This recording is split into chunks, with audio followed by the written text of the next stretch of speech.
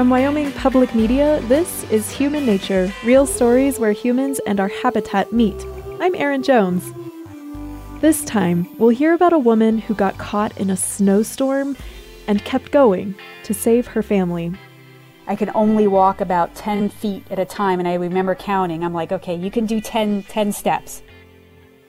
Karen Klein is a biology professor in Pennsylvania. She's always liked being outside. She's a runner, a backpacker, a canoeer, and she loves the Beatles. So, in December 2016, when she heard Cirque du Soleil was performing a Beatles-themed special, she and her husband decided to celebrate the holidays with their 10-year-old son in Las Vegas. And our son was studying geology at his school, and we thought it would be really neat to just do some quick side trips to Bryce Canyon and to the Grand Canyon.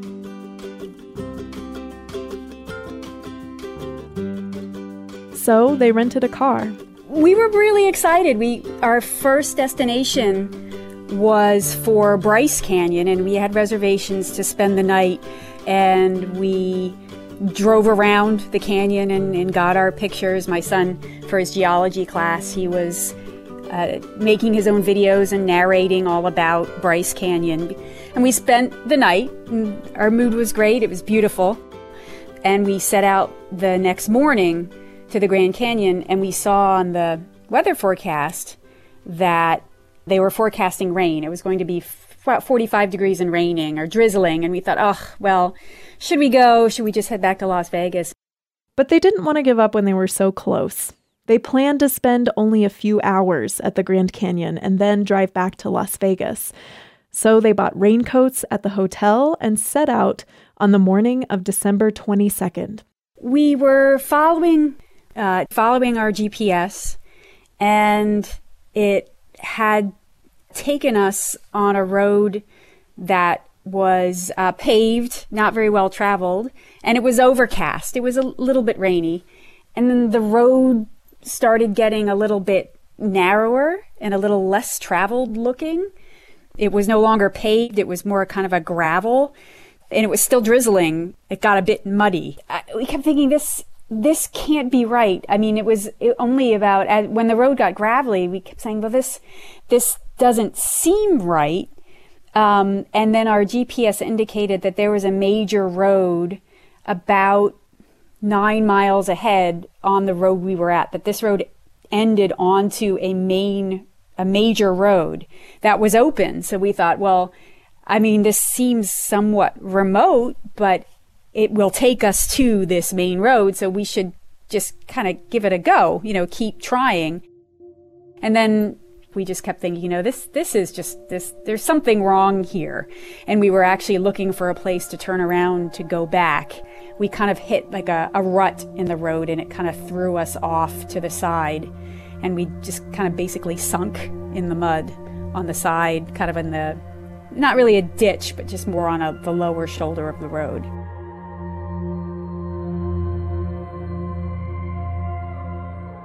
We unfortunately didn't have cell phone service, so we couldn't call.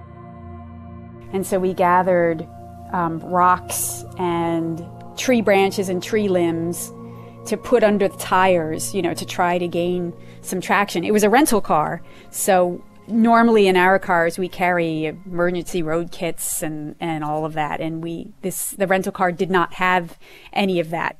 So we were limited to the resources that we had around us. I mean, we had lots of food and lots of water in the car, but that obviously wouldn't help us get unstuck. They spent about an hour trying to get the car out of the ditch. Pushing it, trying to rock it back and forth, and just decided, look, this car is not going anywhere. It was just drizzling a little, and they knew the road teed into a highway 9 miles ahead. Karen's husband had been in a car accident a few months before and injured his back. He was still recovering. So they decided she would go for help. Either she'd get cell service or meet a car on the highway. And that's realistic on the East Coast. But out west, where conditions are harsher, hundreds of square miles are uninhabited and without cell service. And the GPS had guided Karen's family deep into one of the most remote parts of the country. So I thought, okay, well, I'll just take some water and some snacks, and I'll go flag somebody down because it's a major road and it's open. So somebody will be there and I'll flag somebody down and then, call a tow truck and have somebody come back and get us out. So at about 3 o'clock in the afternoon, Karen, dressed in lots of layers and the best shoes she had with her, a pair of slip-on street shoes. She set out down the gravel road. Well, I took my phone with me and I kept checking it, thinking, all right, well, sooner or later we have to get cell phone service. And we have a major carrier. And, we're here in the Northeast or Mid-Atlantic states, so it's really, you might go through a tunnel and lose cell phone service. So we just didn't have that background of knowing that there are parts of the country where there are like wide swaths of no cell phone service.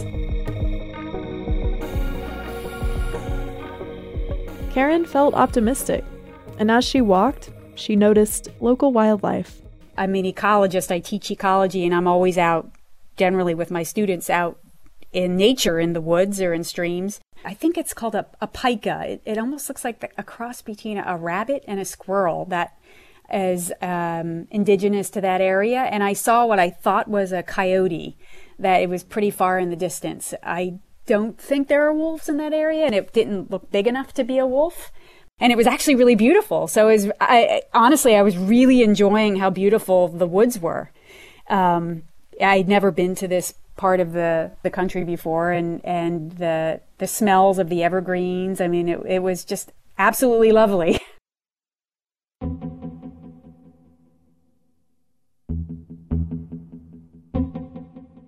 It started to snow, but I was determined to get to this main road because in my mind that was, I didn't want to turn back to the car because that's would put us back into that same situation. And so I just kept moving forward, but it kept snowing a bit harder.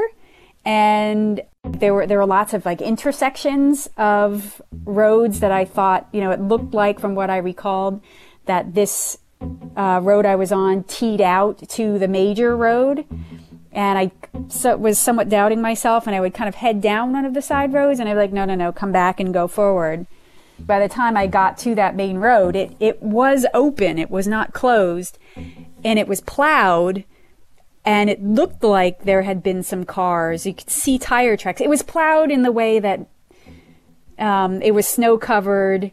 There were a few inches of snow on this road, and maybe a few tire tracks, like it wasn't really that heavily traveled. And I thought, well, I could stand here and wait for somebody, but if I keep walking forward on the road, I could also see somebody too.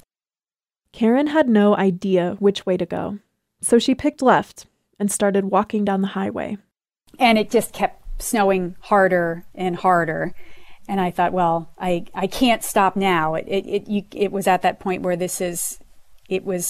it wouldn't have been conducive to turn back and retrace my steps because I had already walked far enough.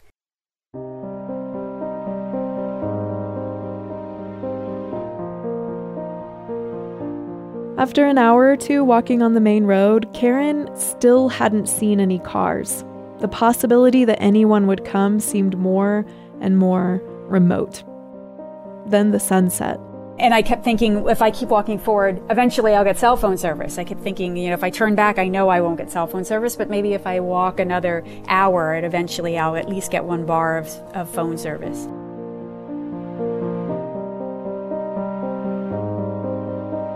So I just kept walking.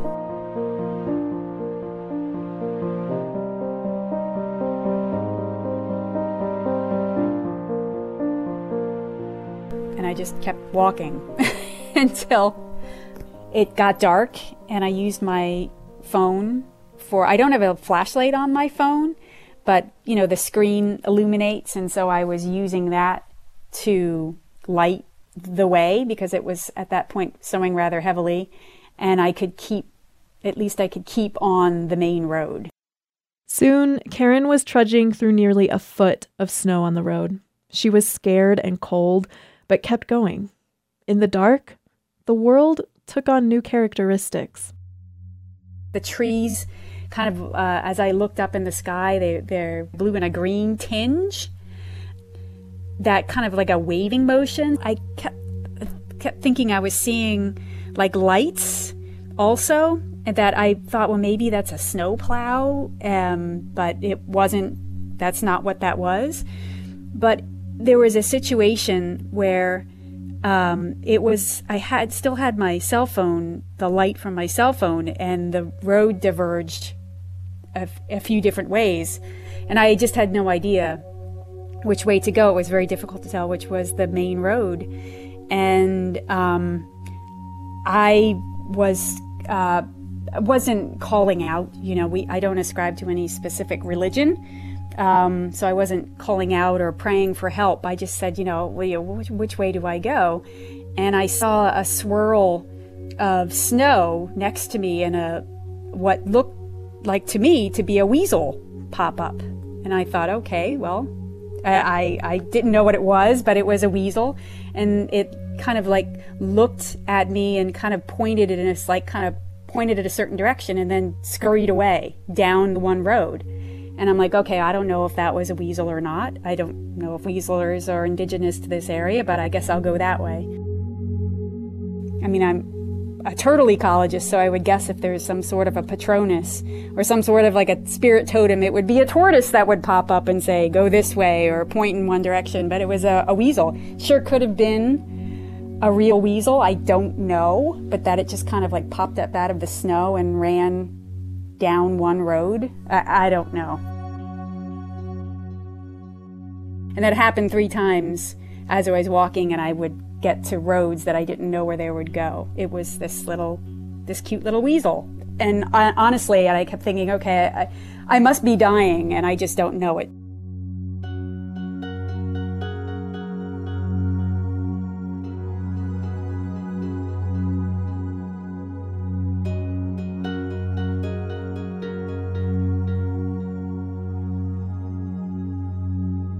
I didn't stop walking until I had lost that light on my phone because the battery wound up dying, and it was around at that point 2 a.m. And so because I couldn't see, I found a tree, a spruce or a fir that I sat under, and I put my back against it, and I wrapped the fronds of the branches of the tree. I pulled branches down and wrapped them around me, kind of made my own little fort. I thought, look, I couldn't feel my feet. And I thought, I can't fall asleep, because that's what you hear. If you fall asleep, you're not going to wake up, you're going to freeze to the ground. And I thought, okay, I have to stay awake. I remember getting very scared when I couldn't feel my left foot. That's when I started to in panic mode, and I have glasses that I wear just to drive, and I had glasses in my pocket, and I took them out to try to chip the snow out of that shoe, and I couldn't get the snow out, and I was getting very frustrated with that, and then kind of snapping to and thinking I'm just wasting energy by getting upset about it. I can't think about what the consequences of my foot, because I kept saying that I'm going to lose my foot, and getting upset about it. And I thought, I can't do that. I can't focus on that. That's wasted energy. And at that point I was extremely tired, and I had been hallucinating, or I believe I was hallucinating, and so I just kept talking to myself until I said, okay, when the first light comes up, you can get up and start walking again. But at this point, I had to stay awake.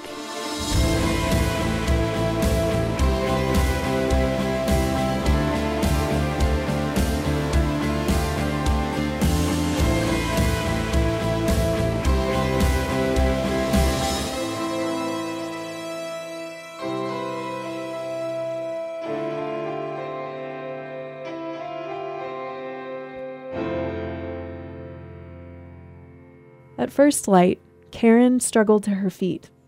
When she came out from under her tree, she saw that the plowed road she'd been walking diverged into another unplowed road. And I walked forward, and I saw a street sign that said the Visitors Center for the Grand Canyon, 6 miles, with the arrow. And I thought, oh, okay, I can make it. So she started walking down the new unplowed road. The snow here was deeper, and the going was rough. 2.5 feet of snow, but there was a thin layer of ice on the top. So I would like step and then it would kind of go down and I'd pick up my feet again.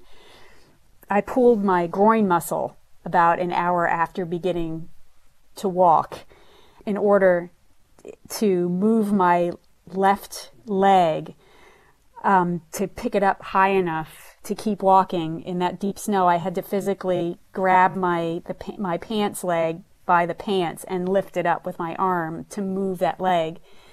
And my left shoe had gotten packed with ice and I couldn't get my shoe back on. I only had a sock. I had been eating the bark from the pine and the aspen trees, the twigs and the needles. I'd learned that through wilderness survival types of classes. And but my stomach was, I still hadn't eaten much, and I was weak, and with the pulled muscle, I could only walk about 10 feet at a time. And I remember counting. I'm like, okay, you can do 10 steps. 1, 2, 3, 4, 5, 6, 7, 8, 9, 10, and then I would stop, and I would then wait about 30 seconds, and I would do 10 more steps, and all of this with only a sock on my left foot. I have to keep going. I kept thinking, my family needs me to find somebody to get help for them, and that kept me going.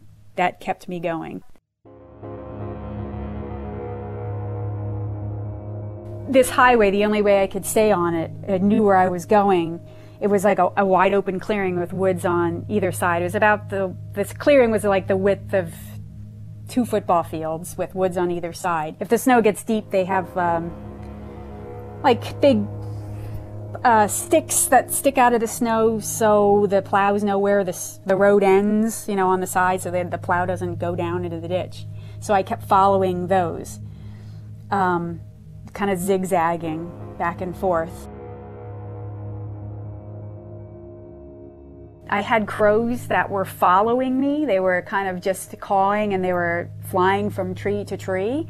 I used to run a wildlife hospital. I was a wildlife rehabilitator back in the 90s, and we would get thousands of injured and orphaned wild animals. And the only ones that I had a sense that were extremely intuitive were the injured and the orphaned crows. Like somehow they were just so intelligent, eerily intelligent, that they thought that they knew that you were helping them and you weren't trying to eat them like the other animals, the squirrels or the rabbits that we would get into the hospital. Like I kept thinking, like, what are these? They're following me. Is there something else going on here?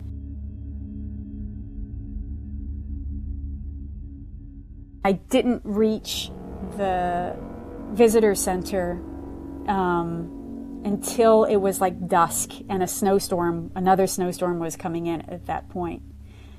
And I reached the visitor center and saw there's kind of outbuildings there, and there was a visitor center kiosk, where they collect the tickets to go into the park, pretty far forward, but to the left of me was a cabin, and there were snowmobiles there, and there was a pickup truck there, and I thought, okay, somebody's here, even though it was snowing, and it was remote, somebody must be here to look after the place, And I stumbled through and knocked on the door, and there was no answer. And so what I did was I broke the window with my elbow and crawled through the window. And the electricity wasn't on, the water wasn't on, because I thought, okay, I made it. I am alive. I actually made it. It was cold in the cabin because there was obviously no electricity, but I was not doing well from, like, my mind wasn't working well. So I just kept thinking, well, I have to get something to drink, but the water wasn't turned on. And I was looking for matches to start a fire. It was apparently where the main ranger lives, but they weren't there. So it was furnished. It wasn't just an abandoned cabin. It was beautiful. It was, beds and sofas and blankets. It looked like somebody just went out to grab a cup of coffee. It looked like they might have been there an hour earlier. And I thought maybe they're coming home soon or something, and wrapped myself up in a blanket and tried to fall asleep but couldn't. And they said it was about 2 o'clock that morning, there was a knock at the door, like, is somebody here? Is this Karen Klein? And can you open the door? Because I heard outside something about the window's broken, because I stuffed a pillow in the window. Somebody's here. And I opened up the door and I immediately said, "I'm so sorry, officer. I promise I'll pay for the broken window. Please don't arrest me." I mean, my brain was I was just in another world, actually. And they were like, no, it's okay. We're not here to arrest you. Are you Karen Klein? Where are you from? What is your name? What's your phone number? Just to see how lucid you are.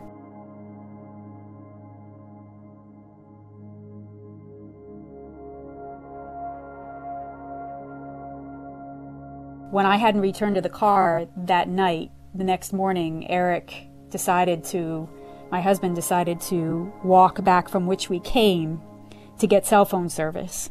And about 16 miles after he started walking, he got 1 bar of cell phone service and he called 911.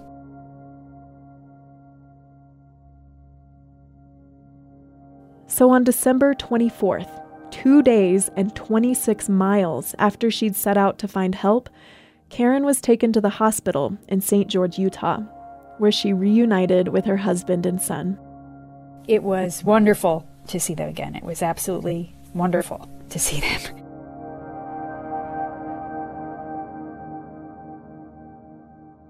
The nurses and the support staff at the hospital, everyone was just so nice. And it was just dripping with kindness. It was really wonderful. It was just I'm glad that I had that experience, considering, undergoing what we went through. Everyone was just, the community we were in, too, in St. George, people were seeing it on their local news.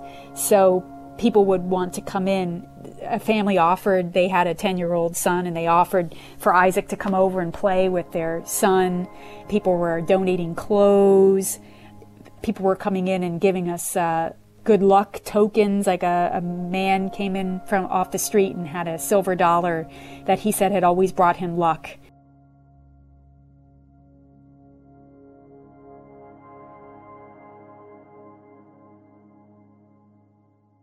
There is a level in one's bloodstream. They're called CK levels, and it's a measure of the breakdown of muscle tissue when you're exerting yourself.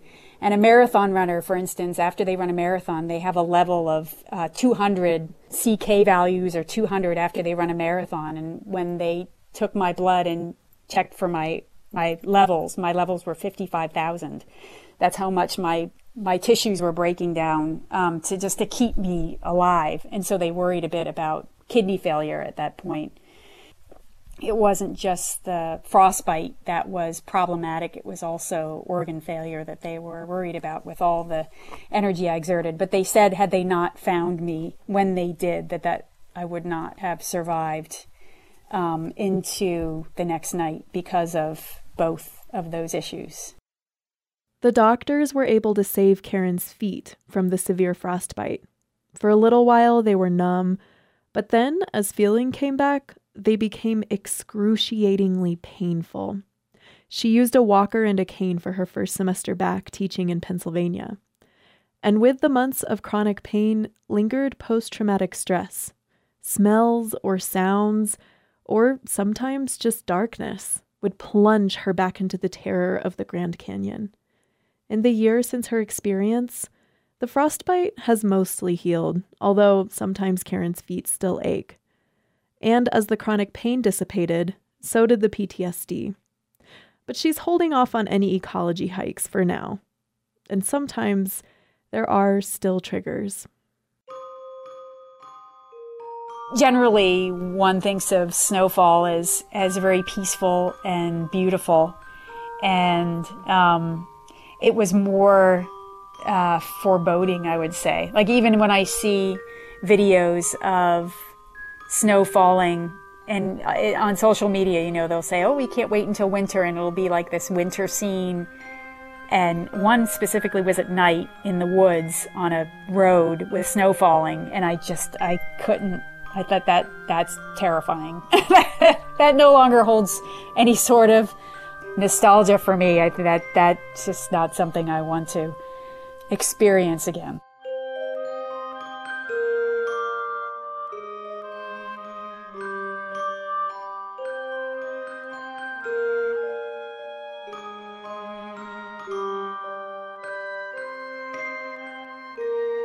Our storyteller was Karen Klein. Karen ran her first 5K again 6 months after her ordeal, and another in the fall. She says, running clears out the cobwebs. I'm Erin Jones. The show is produced by me, Caroline Ballard, Alana Elder, August Law, Annie Osborne, Anna Rader, and Micah Schweitzer. Human Nature is a production of Wyoming Public Media. It's human nature.